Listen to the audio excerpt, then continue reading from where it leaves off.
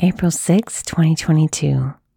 Today's reflection is written by Patty Breen, Truth Knowing and Truth Telling. You will know the truth, and the truth will set you free. John 8:32. From the time I was a little girl, I had a sensitive conscience. It was sometimes difficult for me to tell a lie. If I did, I almost immediately confessed, or my parents could clearly see the truth in my eyes. As I grew up, I clearly knew the difference between a lie and a truth. However, on a deeper level, I didn't realize the lies I believed about myself. I believed things about myself that other people had piled on me.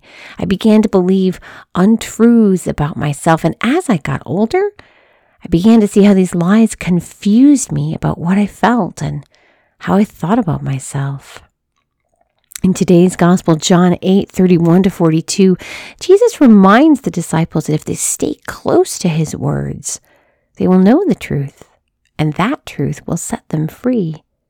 We become freer when we reject sin and live in the freedom of God.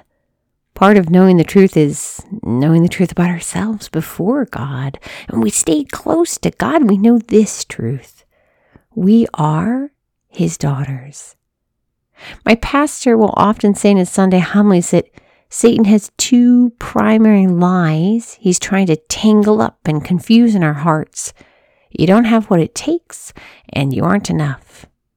When we confuse the truth and believe lies about ourselves or about God, we are not free. We are not living in the abundance or freedom Jesus desires for each of us.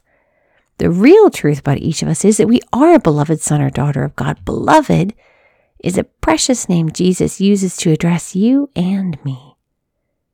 Truth knowing leads to truth telling. When we know the truth about who we are in Jesus, we can be truth tellers in a broken world and help other people come to know the truth about themselves through the light of Jesus. Who needs to hear this truth from you today? Lord Jesus, we thank you for this day and for this sisterhood. We thank you for the truth that you know about us, Lord, and the truth you're calling us to live out. We praise you in your holy and precious name. Amen.